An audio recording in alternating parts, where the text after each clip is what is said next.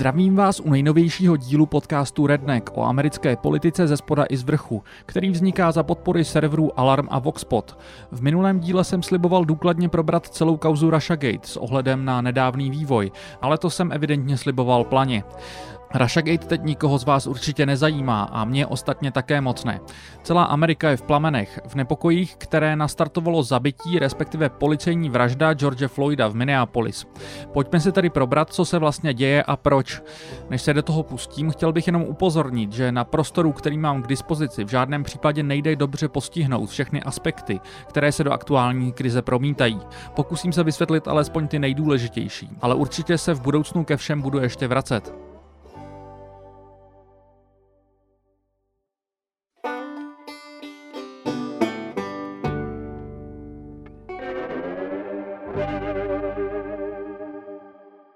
Čím to všechno začalo? Poslední květnový týden oběhlo Spojené státy hrůzné video. V něm minneapoliský policista jménem Derek Chauvin klečí na krku Afroameričanovi Georgi Floydovi, který spoutaně leží na zemi a opakovaně sípe, že nemůže dýchat a všechno ho bolí. Prosí, aby ho policisté nezabili. Pak už nesípe, nehýbe se. Situaci přihlíží další policisté. Vyjevení kolem jdoucí se ptají Chauvina, co pro boha dělá. Podle tvrzení jednoho z nich Floyd krvácí z nosu. Bezvládný Floyd je po chvíli odvezen sanitkou. V tému doktoři nebyli schopni naměřit puls. Po příjezdu do nemocnice Hennepin County Medical Center byl prohlášen za mrtvého. K situaci došlo poté, co prodavač obchodu, před kterým se celá situace odehrála, zavolal policii kvůli podezření, že mu Floyd dal falešnou bankovku. Podobný moment se opakoval dvakrát během krátké chvíle. Prodavač nejprve odmítl bankovku kvůli podezření přijmout. Floyd odešel, ale o chvíli později se vrátil a bankovku použil. Prodavač si toho všiml až po zaplacení. Vyšel proto ven, kde George Floyd stále seděl v autě a požádal ho o navrácení zakoupených cigaret. Floyd to odmítl a prodavač tak dle předpisů obchodu zavolal policii. O chvíli později toho už litoval. Policie přijela a požádala Floyda, aby vystoupil z vozidla. Policista, nikoliv ještě zmíněný Derek Chauvin, nejprve na okno vozidla mířil pistolí, což je bohužel v USA vcelku standardní postup. V zápětí ji ale zandal. Není divu, Floyd byl klidný. Rozhodně nevypadal, že by od něj cokoliv hrozilo. Podle dostupných výpovědí a videí nejprve Floyd nechtěl vystoupit a policista ho z auta nejprve vytáhl. Nutno říct, že podle videa nikoliv nějak brutálně, prostě ho povytáhl. Nasadil mu pouta a Floyd s ním klidně šel k obrubníku. Na obrubníku si na chvíli, evidentně s vědomím policisty, se kterým přitom mluvil, dřepnul. Po chvíli oba odejdou ze záběru tohoto videa, pravděpodobně k policejnímu vozu. Situace působí klidně, evidentně mezi policistou a Floydem není žádný výrazný konflikt. Na mě subjektivně video působí tak, že je zjevné, že se Floyd necítil úplně ve své kůži. A nemyslím ve smyslu nepříjemnosti z toho, že byl zadržen, ale působí, že mu není možná fyzicky úplně nejlépe. Prodavač, který policii zavolal, v telefonátu zmiňoval, že Floyd působí intoxikovaně. Později se objevilo ještě jedno video, na kterém není vidět přímo Floyd, ale policejní auto s oběma zadními dveřmi otevřenými. Venku stojí policisté a zjevně zápolí s Floydem, který je uvnitř vozidla. Podle výpovědi prý Floyd odmítal nastoupit do vozidla a dle slov policie měl záměrně padat k zemi a říkat, že nemůže dýchat. Policii se ho v jeden moment zjevně podařilo dostat na zadní sedadlo. V další moment ho ale buď to měl Derek Chauvin ze sedadla vytáhnout, nebo měl Floyd upadnout na zem. Každopádně situace skončila tak, že Floyd by ležel břichem na zemi a Chauvin mu tisknul koleno ze zadu na krk. V jednu chvíli mu Floyda pomáhali přidržovat další 2 ze 4 přítomných policistů. Zbytek je vcelku dobře vidět na hlavním videu, které jsem zmiňoval v začátku. Bez tak jste ho viděli. Jestli ne a nemusíte, radši se na ní nekoukejte. V minulém díle jsem varoval, že video ze zabití Ahmauda Arberyho je jen pro otrlé. Já třeba vcelku otrlý na podobná videa jsem, jinak bych se asi už bláznil, ale musím říct, že video s Floydem je moc i na mě. Derek Chauvin mu klečí na krku necelých 9 minut. Floyd postupně bledne, prosí o smilování, volá po své mrtvé matce. Pak ztratí vědomí. Chauvin mu i nadále klečí na krku. Přihlížející jsou rozhořčení, ale nic nezmůžou. Už v tento moment prý neměli být medici, kteří právě přijeli, schopni nahmatat Floydovi tep. Já třeba opravdu nerozumím, proč je třeba klečet na krku neozbrojenému muži v poutech, který ani nemá puls. V tento moment volal také prodavač majiteli obchodu. Brečel, říkal, že neví, co má dělat a že policie Floyda zabíjí. To tedy dle výpovědi majitele, kterou podal stanici NBC. Ten, jménem Mike Abumayaleh, se ostatně k celé situaci staví dost rázně. Zdůrazňuje, že i kdyby byla bankovka opravdu falešná, což stále není potvrzeno, že skutečně byla, nemusel o tom Floyd vědět. Majitel volá po důkladném prošetření případu a je rozhořčen. Říká, že policejní brutalita musí skončit. Zdůrazňuje, že to, co se stalo před obchodem, bylo mimo jeho kontrolu a zařekl se, že už nenechá volat policii v případech, kdy nedojde k násilí. Než se pustíme k obecnějšímu dění, mám tu ještě 2 informace, se kterými moc nevím, co si počít, ale padnout by měly. Jednou je fakt, že Derek Chauvin, tedy hlavní obviněný policista, byl kolega George Floyda. Oba dělali několik let vyhazovače v nedalekém klubu. Není to tedy vůbec tak, že by se muži neznali. Druhá informace je už naprosto absurdní synchronicitou, která se může stát jenom letos. Posmrtný test ukázal, že George Floyd byl nakažený koronavirem.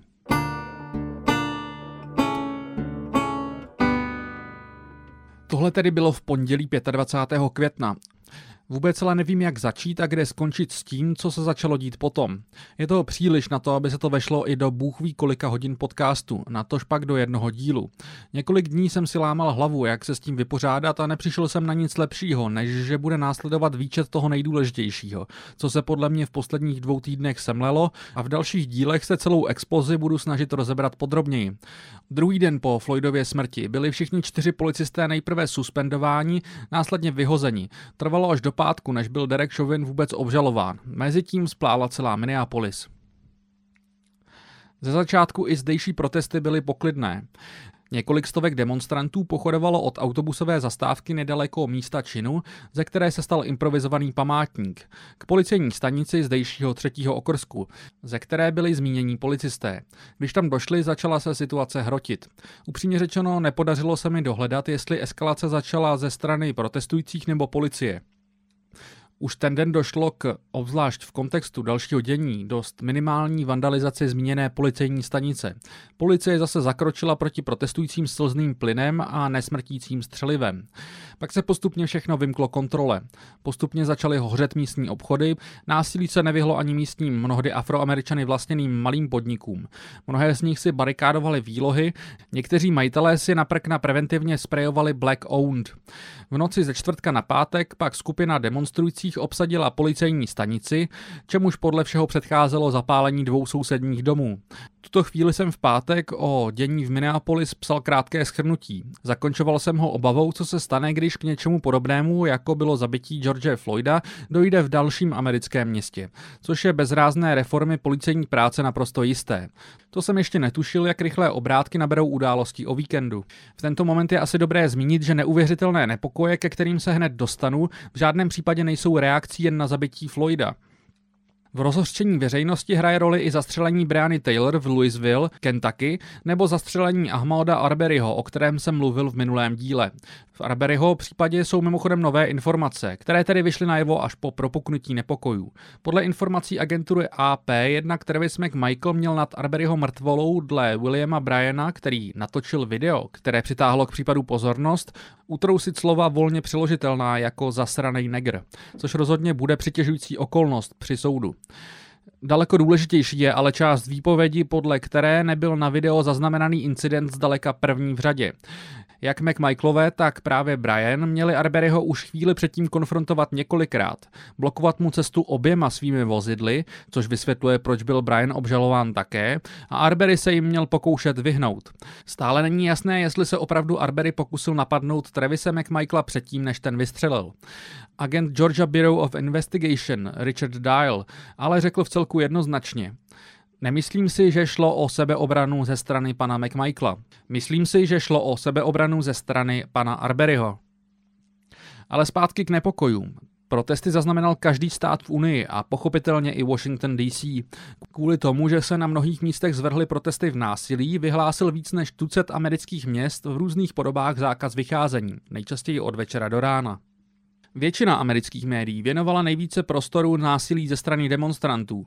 Rozhodně se k němu ještě dostaneme, ale rád bych zdůraznil, že podle všech dostupných informací byla a stále je naprostá drtivá většina protestujících nenásilná. Kdo na většině míst naopak naprosto selhal ve své roli, byla policie. A je otázka, jak moc záměrně.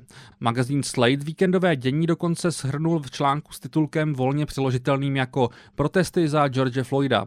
Exploze policejního násilí po celé zemi. Já sám jsem za poslední týden viděl tolik videí brutality ozbrojených složek, že ani nedokážu spočítat. Ať už šlo o video s národní gardou, která byla povolána do Minneapolis, která střílí slzné granáty na zápraží náhodných domů na klidném předměstí, policejní vozy v New Yorku, které najíždějí do protestujících. Policie ve Filadelfii stříkající slzný plyn do obličeje nikoliv protestujícím, ale náhodným kolem jdoucím. Policie ve videu, ani teď nevím odkud, jak střílí z bezprostřední blízkosti munici se slzným plynem přímo do obličeje klidnému demonstrantovi. Asi nemá smysl příliš pokračovat. Pokud vás ta šílená videa zajímají, spoustu z nich najdete na mém Twitteru, kam pochopitelně můžete nahlédnout, aniž byste měli vlastní účet. Specifickou kategorií jsou pak útoky na tisk. Už v pátek v Minneapolis mohl celý svět sledovat, jak naprosto nepochopitelně policie zadržela afroamerického reportéra CNN přímo během živého vstupu. Chce se mi říct, že ani útoky na novináře už nejdou ani spočítat, ale naštěstí to někdo udělal za mě. Podle webu The Intercept bylo za poslední týden zaznamenáno 280 útoků na novináře. Pro srovnání za rok 2019 jich bylo evidováno 150. Intercept vytýká ostatním médiím, že násilí na novináře rámuje jako rovným dílem páchané násilnými demonstranty a policií. Přitom podle nich 80% napadení v této množině má na svědomí policie.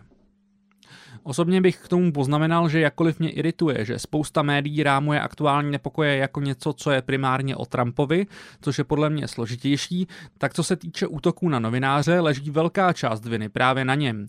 Jednak skrze bezbřehou podporu, kterou dává policejním složkám, a jednak skrz jeho jasné pohrdání tiskem. Jak čekáte, že se budou chovat policisté, když prezident, který za nimi neochvějně stojí, označuje tisk za nepřátelé amerického lidu? Dobře to ilustruje i moment, který zaznamenal živý stream anarchistické online televize Unicorn Riot, která neúnavně pokrývá dění v Minneapolis. Na jednom z nich jste mohli zahlédnout policii, jak pořvává z dálky na jejich reportéra, vy jste taky součást problému. V Louisville v Kentucky byl policií zastřelen David McAtee, místní afroamerický majitel bistra na barbecue. Policie tvrdí, že reagovala na střelbu z davu. McAtee tu měl stánek nedaleko protestů, nicméně podle svědků se protestu alespoň v ten moment nijak neúčastnil. Policie nahnala dav směrem k jeho stánku. Následně měla vystřelit 2 munice pepřového spreje přímo do jeho stánku a jedna z nich měla zasáhnout prostor těsně vedle hlavy McAteeho neteře. To i přesto, že policie má nakázáno střílet tyto munice do země před demonstranty. Policie tvrdí, že McAtee měl reagovat střelbou. Jak moc je to věrohodná verze událostí, není jasné. Zúčastnění policisté neměli zapnuté bodykamery. Video z bezpečnostních kamer v okolí a od náhodných lidí v davu podle expertů minimálně naznačuje, že McAtee měl vystřelit do vzduchu varovný výstřel. Místní policejní ředitel byl kvůli celé situaci vyhozen v pondělí. Absurditu McAteeho zastřelení policií podtrhuje to, že byl v okolí známý jako dobrák, který navíc poskytoval jídlo zdarma pro policisty ve službě. Po zastřelení měla policie podle webu The Intercept nechat celých 12 hodin ležet jeho tělo na ulici. Samozřejmě ale policie nebyla jediná, kdo eskaloval situaci. Viděl jsem celou řadu videí, kde jsou zdrojem násilí protestující. I když já si teda myslím, že v mnohých těchto případech už si konkrétní jedinci toto označení nezaslouží. Nejčastěji jste mohli vidět konflikty s majiteli místních podniků, zejména při pokusech o rabování. O mentalitě některých protestujících vypovídá také video, které zaznamenává skupinu bílých mužů, kteří se snaží provokovat policisty. Když je Afroameričanka prosí, aby toho nechali, neposlouchají jí. Vy eskalujete situaci, ale oni se to vybíjí na nás. Můžou nás zastřelit, říká Afroameričanka. Vás policie zabije stejně, volá na ní jeden z bílých mužů v odpovědi, ze které mrazí. Na druhou stranu je otázka, kdo přesně má na svědomí násilí, rabování a podobně, které je připisováno levicovým aktivistům a tak dále. O to se vedou velké spory, například starosta St. Paul, což je město, které je de facto spojené s Minneapolis. O regionu se ostatně mluví jako o Twin Cities. Řekl, že všichni zadržení v jeho městě pocházeli z jiných států než Minneapolis. Podle místních médií ale většina zadržených byla z Minneapolis, případně z Minnesoty. Tyto reporty navíc popisují provokace a podezřelý pohyb nikoliv jen levicových agitátorů, ale také pravicových extrémistů, kteří zjevně chtějí rozsévat chaos. Například tu byla zaznamenána aktivita polovojenského pravicového hnutí Three Percenters. Podle novináře Roberta Evanse, který píše primárně pro web Bellingcat, se někteří členové neofašistických Proud Boys na některých místech převlékají za sympatizanty Antify a vyvolávají nepokoje. V žádném případě neříkám, že spovykaní a naštvaní v uvozovkách levičáci nemají nic na svědomí. Některé incidenty jsou celkem zřejmé. Na druhou stranu je vzhledem k výše uvedenému otázkou, jaký je poměr. Teď si neodpustím jednu spekulaci, ale přijde mi fér zmínit, jaký je můj vágní dojem. Já si osobně myslím, že na drtivou většinu nenásilných protestů se nalepily výrazně drobnější skupinky jednak oportunistických rabujících, jednak levicových agitátorů, kteří jsou přesvědčeni, že nenásilné formy protestů selhaly, jednak pravicových radikálů, kteří chtějí svým násilím očernit protesty nebo eskalovat situaci. Jednak bych v žádném případě nevylučoval určitou roli policejních provokatérů. Mezi skupinou policejních provokatérů a pravicových radikálů může být ještě meziskupina samozvaných podporovatelů policie. Přemýšlení o původech násilí je důležité obzvláště proto, k jaké reakci na nepokoje se odhodlal Donald Trump. Uprostřed nepokojů napsal na Twitter: Spojené státy označí Antifu za teroristickou organizaci. Od svého voličského jádra za to pochopitelně dostal potlesk. Jinými byl kritizován jednak za to, že Spojené státy nemají žádný oficiální seznam domácích teroristických organizací, jednak za to, že Antifa je volné označení a nemá žádnou organizační strukturu. Za zmínku stojí také zpráva FBI, o které psal Ken Klippenstein v magazínu The Nation. Ta zpráva se zaměřuje pouze na Washington DC, ale FBI tu kategoricky odmítá jakýkoliv podíl Antify na násilí ve městě minulý víkend.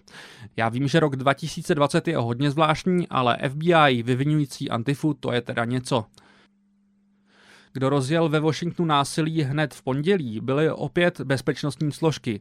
A to jen za účelem Trumpova absurdního divadla. Trump se rozhodl z Rose Garden v Bílém domě promluvit k národu o nutnosti razantně zakročit proti násilí. Jsem vaším prezidentem vyznávajícím právo a pořádek a také spojencem všech nenásilných protestujících, říkal Trump, zatímco v živém vysílání bylo slyšet exploze.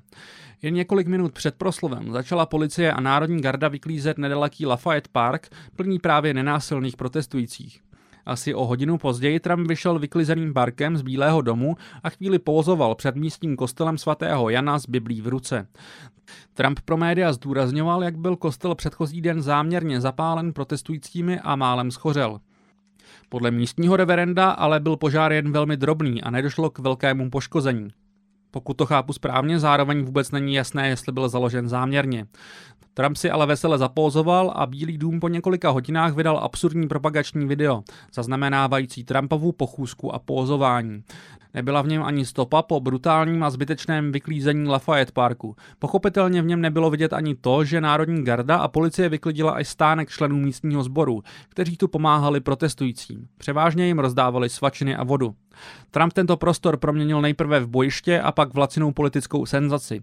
Psala na Facebook jedna z členek sboru, která tu pomáhala.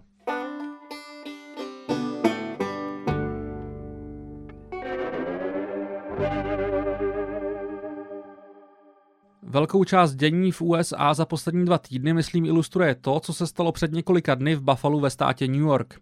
Ke konci týdne jste mohli z tohoto města, konkrétně ze zdejšího Niagara Square, zahlédnout fotky klečících policistů v alespoň zdánlivé solidaritě s protestujícími. Asi den na to ale svět okolovalo video z naprosto stejného místa, kde předtím policisté poklekli. Na něm se policisté snaží náměstí vyklidit kvůli zákazu vycházení. K davu pořádkových policistů se přiblíží 75letý Martin Gugino. Ti ho odstrčí, muž zaklopítá, spadne a rozbije si hlavu. Jeden policista se k němu chce sklonit, ale je mu to rozmluveno jiným, s vysílačkou, který podle všeho volá záchranku. Nicméně pohled na desítky policistů procházejících okolo muže, který jejich vinou leží ve vlastní krvi, je velmi znepokojivý a není divu, že video vyvolalo bouři nevole. Teprve po chvíli je z videa zjevné, že se nad mužem sklání 2 příslušníci v maskáčových uniformách, pravděpodobně z Národní gardy. Pokud se strachujete, Gugino je v nemocnici, ale podle všeho je rámcově v pořádku. Tím ale celý příběh zdaleka nekončí. Kvůli incidentu byli brzy 2 policisté suspendováni.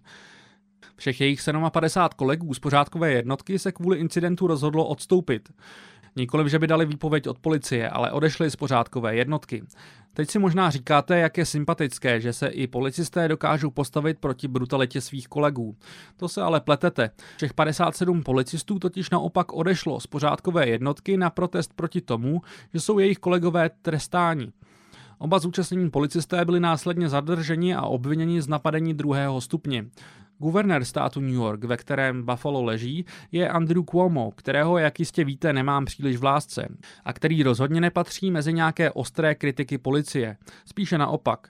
I ten incident označil za zásadně urážlivý a děsný a doporučil policisty nechat vyhodit, nikoliv jen suspendovat. Starosta Buffala naopak napadeného staříka označil za agitátora, který několikrát neuposlechnul výzvy, aby odešel a prý se snažil vyburcovat dav.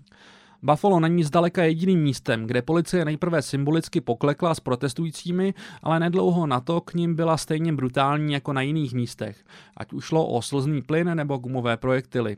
Přičemž zdůrazňuji, že k protestujícím, nenásilným, nikoli k grabujícím a tak podobně. Obecně se zdá, že policie přistupuje k solidárnímu gestu pokleknutí na spoustě míst dost cynicky. Například reportér serveru Gothamist Jake Offenhartz zaslechl důstojníky NYPD, jak se dohadují, že tedy symbolicky pokleknou.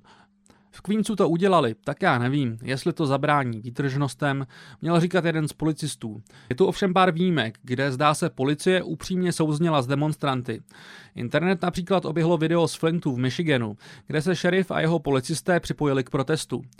Podobně mírumilovně proběhly protesty v Newarku v New Jersey, kde se taktéž policisté připojili k průvodu. Newyorský policejní sbor prošel v posledních letech rozsáhlými reformami a napravuje svou reputaci jako i na americké poměry nadmíru brutální. Obecně se zdá, že je vysoká korelace mezi pozitivním přístupem policie a nenásilností protestů, což je ostatně v souladu s daty, která naznačují, že právě policie na velké množství míst iniciovala násilí. Samozřejmě, jak ukazuje případ Buffala, je nutné se dívat na delší časový úsek. Jedno pokleknutí jaro nedělá. Úplně na závěr bych chtěl zmínit, že přesto, že na první pohled vypadá vše děsivě, je tu drobná naděje, že nepokoje povedou k pozitivním změnám. Já sám jsem byl až překvapený, jak dobře vychází názory na protesty v aktuálních průzkumech veřejného mínění. Podle jednoho provedeného Monmouth University 3/4 Američanů věří, že rasová diskriminace je velký problém. Před několika lety to přitom byla pouze půlka. 57% dotázaných si myslí, že policie má tendenci použít nepřiměřenou sílu v problematické situaci v momentě, kdy je pachatel Afroameričan. Pouze 1/3 si myslí, že jsou šance stejné u bělochů. Nejvíce šokující jsou statistiky ohledně aktuálního dění. Pouze 17% dotázaných si sice myslí, že zapálení policejní stanice v Minneapolis je plně ospravedlnitelné. Dalších 37% si ale myslí, že je ospravedlnitelné alespoň částečně. To znamená, že nadpoloviční většina, 54% dotázaných, to zapálení aspoň částečně schvaluje, což mi přijde opravdu šokující. V obecnější rovině 69% Afroameričanů a 55% bělouchů si myslí, že i přestože možná nutně ne všechny kroky, alespoň základní hněv protestujících jsou plně oprávněné. Na druhou stranu podle průzkumu Morning Consult si 42% respondentů myslí, že protestující se snaží hlavně vyvolat násilí a ničit majetek. 72% respondentů průzkumu Reuters a Ipsos si nemyslí, že násilné protesty jsou správnou cestou a 79% si myslelo, že násilí podkopává cíle protestujících. Podle průzkumu od Yahoo News a YouGov souhlasí 84% dotázaných s vyhozením čtveřice policistů a 65% označuje Chauvinovo počínání vyloženě za vraždu. Tím už neskončím. V širším kontextu bych se chtěl věnovat v dalším díle hlavně 2 tématům. A to sice jednak zdroji frustrace, která k nepokojům vedla, jednak různým konkrétním návrhům, jak by šla policejní práce a trestní právo v Americe zreformovat. Možná také o bojích v redakci New York Times poté, co uveřejnili komentář senátora Toma Cottona o nutnosti povolat armádu na zneškodnění nepokojů. Uvidíme ale, co všechno se do té doby semele. Prostě budu postupně ukrajovat jednotlivé aspekty celého s prominutím clusterfucku. Pokud vás už teď zajímá kontext více, můžete si na webu Rádia Wave poslechnout rozhovor se mnou a kolegou Petrem Boháčkem z Asociace pro mezinárodní otázky. Najdete ho pod titulkem Proč hoří půlka Ameriky? Bez podpory bílé společnosti není šance na změnu, říkají odborníci.